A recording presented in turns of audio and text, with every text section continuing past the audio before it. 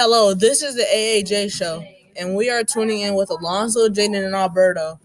And today we'll be talking about e-learning. So, what do you think about e-learning, Alonzo? Oh, that I hate it. I wish that this e-learning could just end up because how would people communicate with their teachers and then would want to get people away from them since they haven't talked to many different people since forever. Same. I never liked it and never will.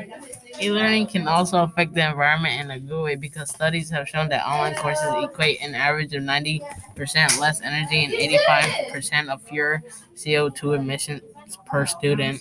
What do you mean, man? Like, sure, I know it might make them more independent, but like sometimes it will make them want to push people away from them. Exactly, man. Like if they're gonna be pushed away, the striker population is gonna increase. And like if they need to ask a question, that means that the teacher won't see the question or the question won't be answered. Yes, but also when there are online classes, they can work at their own pace instead of going fast or slow because online classes give full control of the students over their own learning, and you can also work anywhere.